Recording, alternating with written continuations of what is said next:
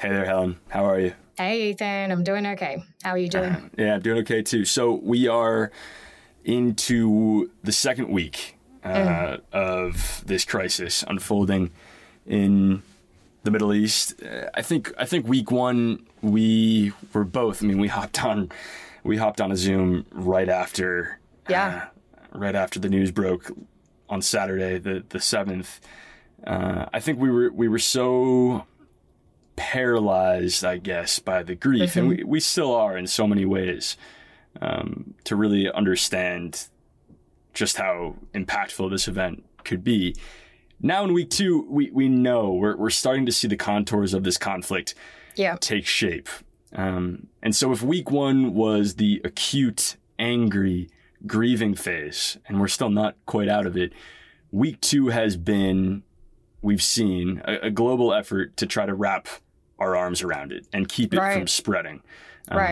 So I think the theme of this episode will be something like, I guess we could call it the diplomatic blitz. But before we get to that, there are still events happening. So what happened on the ground this week?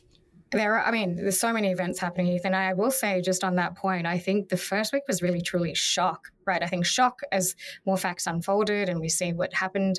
And then this week is kind of when the grieving process of sort of acceptance, I think talk about the different stages of grieving. This is where I think a lot of people are, particularly folks in Israel and Palestine who are very much in the thick of it. But to your point, what's happened on the ground this week? So far, there's been no Israeli ground operations inside Gaza that we know of, although, we're recording this on a Thursday afternoon on the 19th of October. So right now there isn't any operations happening. But there has been relentless. That said, there was a video earlier today on Thursday of Israeli Defense Minister Yoav Gallant speaking to Israeli troops outside of Gaza saying, you'll soon be inside. That could be posturing. We don't know exactly what the plan is, but we're anticipating an offensive soon. No, they're very much literally quite at the gates, right? But, Ethan, we have seen, I think, relentless airstrikes continuing primarily in the northern Gaza Strip. And Israel has now issued an evacuation order from for residents of Gaza for that part of the territory and told them to move south towards the border with Egypt. Now, this really amounts to over 1 million people with nowhere to go. Coupled with the ongoing restrictions on water and food and fuel, it's really just become such a humanitarian disaster that's waiting to happen and has already happened. Of course, as you know, the big news of this week, has been the explosion at the Al-Ali hospital in Gaza City that Hamas's health ministry says killed over 400 people. I don't know if you saw this unfold, but it was just kind of surreal seeing the conflicting reports that came out from that part of the world and international media outlets. But what we saw was global media outlets had initially followed Hamas's lead and identified Israel as a culprit behind this attack. And then Israel denied and said that they were not responsible, but that an errant rocket from a Gaza-based group called the Islamic Jihad, which is tied to the Muslim Brotherhood, was to blame. And then U.S. intelligence has thus far, from the U.S. Defense Department, agreed with Israel's assessment. But I think the damage has already been done, right? The narrative has already been written from around the region. We're in this moment where truth is sort of immaterial. I mean, I wrote something on Twitter, stupid, whatever. Been writing stuff on Twitter all week, just trying to express join in how on the quips. And join in on the screaming into the abyss. But I wrote something about, God doesn't keep a scorecard on all this. There is no grand moral arbiter of who's right and who's wrong. People have gone into their corners. They've assessed the evidence that they want to assess.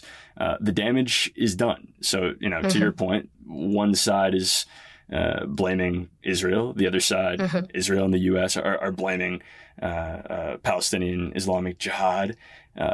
If we think that we're in a siloed media ecosystem, Helen, in the U.S. between the Fox News crowd and the MSNBC crowd, the silos that exist between Western media outlets and media outlets in the Arab world, these are just too.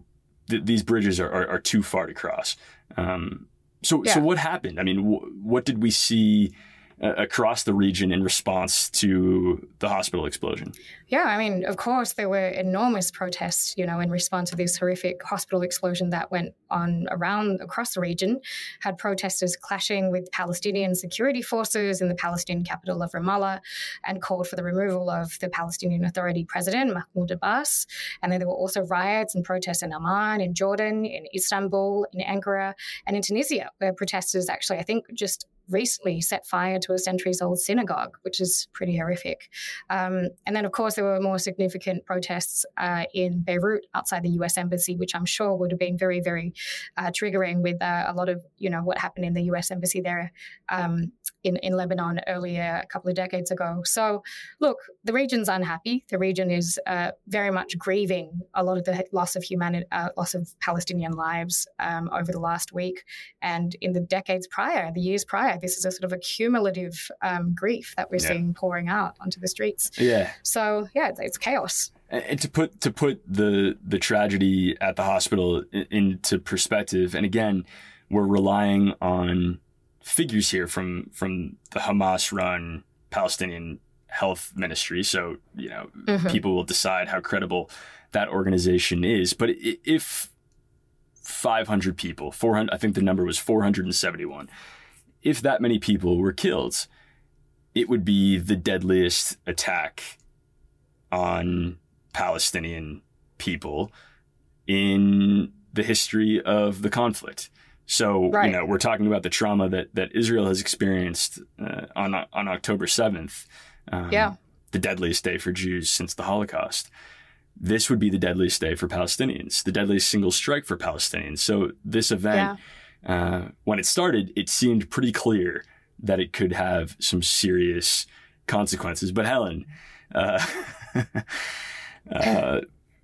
flying through the sky on Air Force One into this chaos. I mean, that's right. The timing could not have been worse for an American president to arrive on the ground in Tel Aviv.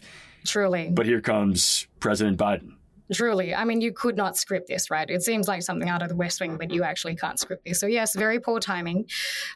Hospital blast, of course, happened on Tuesday night when Biden had arrived in Israel on the Wednesday morning. So really just arrived to sort of the aftermath of all this. And, initially the goal of his trip was really twofold. One was to show support for Israel and help it plan its next steps. And then two, and this is a big one, is to meet in Amman with other Arab leaders, who are critical to sort of resolving this conflict and getting a ceasefire or figuring out a path forward. So he had on his agenda President Sisi of Egypt, President Abdullah of Jordan, and then, King Abdullah of Jordan, and then, of course, President Abbas of Palestine, to develop plans to avoid the conflict spreading across the region. But of course, even before he boarded Air Force One, the second part of that agenda was completely canned in response to the hospital blast. But, I'll say that's a real shame because, of course, this is a real opportunity lost and an opportunity missed for the US to show some real shuttle diplomacy there. But the trip, I think, was still somewhat successful, right? And you can push back on this even if you feel, but I think that Biden still convinced the Israelis to allow Egypt to open a humanitarian corridor to Gaza, which still hasn't officially opened, I acknowledge, as of recording, because Egypt has resisted third-party inspections on goods. But, that's at least showing some progress. And I think there's also some recognition among Israel's Western partners that it's now got to temper, its full-throated support for calls to minimize civilian suffering, right? And sort of we saw that with Biden urging Israel not to make the same mistakes as the US did after 9/11. And I think you had written a really fantastic LinkedIn post about this, Ethan. So maybe he took some, inspiration from that. But truly, it was to show that the emotional suffering and the emotional hijacking of the grief and the trauma from the events, it really meant that people were in the fog of war after the events happened. And so I think there was a real cautionary tale, I suppose, that Biden was trying to show Israel in order to sort of minimize civilian suffering in Gaza. Yeah, and let's play a clip from that speech. You can't look at what has happened here to your mothers, your fathers, your grandparents, sons, daughters, children, even babies, and not scream out for justice. Justice must be done. But I caution this: while you feel that rage, don't be consumed by it. After 9/11, we were enraged in the United States. While we sought justice and got justice, we also made mistakes. I'm the first U.S. president to visit Israel in time of war. I've made wartime decisions. I know the choices are never clear or easy for the leadership. There's always cost, but it requires being deliberate. It requires asking very hard questions. It requires clarity about the objectives and an honest assessment about whether the path you're on will achieve those objectives. Okay, so 2 questions from here. First of all, what happens next? Big question. And the second question, if you can get to it, is are the Israelis in a position right now where they're able to listen to President Biden's advice on this piece? Yeah, I mean, that's great questions as usual, Ethan. I think, look, what next is 2 things. 1 is diplomacy, and then 2 is deterrence, right? So I think they will remain the top priorities for the US and I think other Western allies who are trying to, I think, have an input on this in this conflict. On the diplomacy front, I think before Biden's trip, the Secretary of State, Blinken, had made 10 stops around the region in just 5 days, even though the trip was, I think, originally meant to be about 2 days.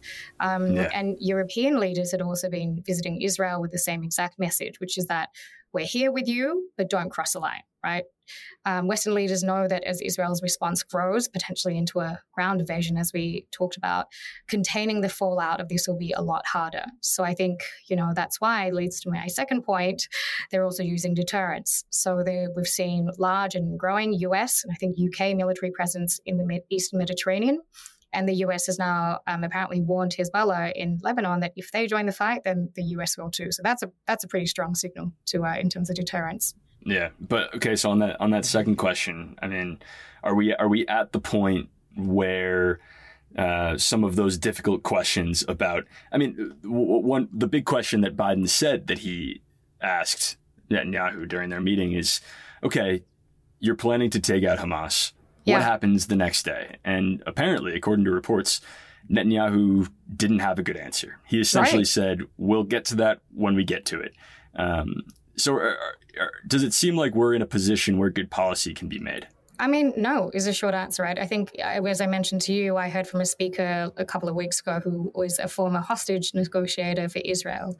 And this person actually flagged this concept, and he's a psychologist by training as well, this concept of emotional hijacking, which I had sort of flagged in our discussion. And that is what's happening on both sides right now. People are very much traumatized by what's happened and very much still in that process of grief that either sort of fuels them or drives them to sort of not be able to necessarily act with long-term vision, right? And I know I'm saying this in a very cold and very rational way, but I think when you're looking at things objectively, and this is the hard part about the geopolitical analysis that we're doing, because it is such a tragic and horrific set of events that have happened with long-term impacts. But I think right now that is where all the parties are, right? At that emotional hijacking stage where they're not really able to and perhaps not willing to think in the longer term of what might happen next. And that's where I think is really dangerous and really, I think, difficult for other parties, whether it's the Arab states that lean in or whether it's the US and other forces, to try and convince Israel to sort of temper their retaliatory strikes and try and sort of push the Palestinian Authority and other Arab states to come to the table. It's going to be really hard. And frankly, I don't think Israel wants to occupy Gaza. I really don't think that they want to be there for the long term, but they don't see any creative solutions to that right now. So I think we're going to be here for a long time. Yeah, I think you could see the Biden visit, the Blinken visits. A lot of airline miles for the Secretary of State. You could see those visits in the context of essentially just buying time. Bringing the temperature down in the region. Israel would not launch a ground invasion while President Biden was in Israel. They probably wouldn't do it while Secretary Blinken was in the region either. So giving the Israelis time to think about what their next steps are. I've been thinking about, I've been struck by this conundrum. I mean, this is one of the most difficult foreign policy moments that at least I haven't lived very long, but in my lifetime, certainly. Even in my lifetime, yeah. Ethan, can you believe it? No way, no chance. But I can't stop thinking about this conundrum, this position that Israel's in, where they essentially have no choice. At least they see it as their political prerogative, at the very least. And it may be good security policy to remove Hamas from power. Right. Fine. That could be the case. The problem is, whatever you do to take Hamas out of Gaza will make the entire situation worse. That's how I'm feeling right now. Those are my personal reflections. That it's the ultimate rock in a hard place. I don't know how you're feeling. Right. Well, I mean, I totally agree with you. I think even as I was finishing up my posting in Israel, I think the military analysts were pushing out even back then that there are a lot of more radical groups that have gained ascendancy in the Gaza Strip because they see Hamas as like being institutionalized and a little bit stale. And so I have no doubt that, once the Israelis, or if they remove also called neutralize Hamas as a threat, that there will be others that fill its void. Right. And so in some ways, I don't know. I think that you'll probably see a more radical alternative to Hamas. And certainly you can't see, it's just not viable for the Palestinian Authority, even if you wanted them to have power in Gaza. You can't have them ride on the backs of Israeli tanks into Gaza. How is that going to be taken optically and also politically? There's no way that the Gazan Palestinians would accept that. So, look, I really don't know what's going to happen in terms of long-term solution in the Palestine in Gaza, and then also what happens then in the West Bank, right? Because I think this is one thing that maybe we haven't looked at as much, which is the destabilizing of or the sort of uprisings that may happen in the West Bank as well. Yeah, I mean, you said it earlier, calls for President Abbas's removal during protests over the hospital explosion earlier this week. I think, Helen, you hit the nail on the head when you said, I don't know. Because guess what? I don't either. And I don't think we'll know much better. It's tradecraft right there, Ethan. That's the best of the best tradecraft for you. That's how you diplomat. Look, I don't know. I think for me, in addition to saying I don't know, I think I've been very concerned on a personal level of the level of vitriol that we have seen, of course, from both sort of people supporting the Palestinian cause and folks who are supporting Israel and saying Israel has the right to defend itself. I think what my best solution is just to stay off social media and to best not lean into it, or at least wade into the comment section, because it is rather disturbing, and would just hope that everyone can look after their mental health, because it's a very, very tough time. Stay off social media, sign up for Intrigue. Correct, sign up for Intrigue, yes. That's right. Make the world a better place. Thanks, Helen. Thanks, Ethan.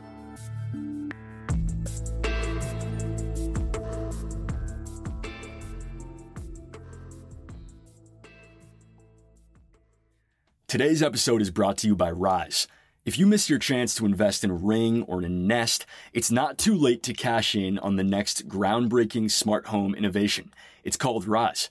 Their automated window shade tech has all the same features as their competitors, but sell at just a fraction of the price. And once they launch at Best Buy stores in a few weeks, they're poised to dominate the fast-growing smart shades market. So, take part in this exclusive public offering by clicking the link in the show notes.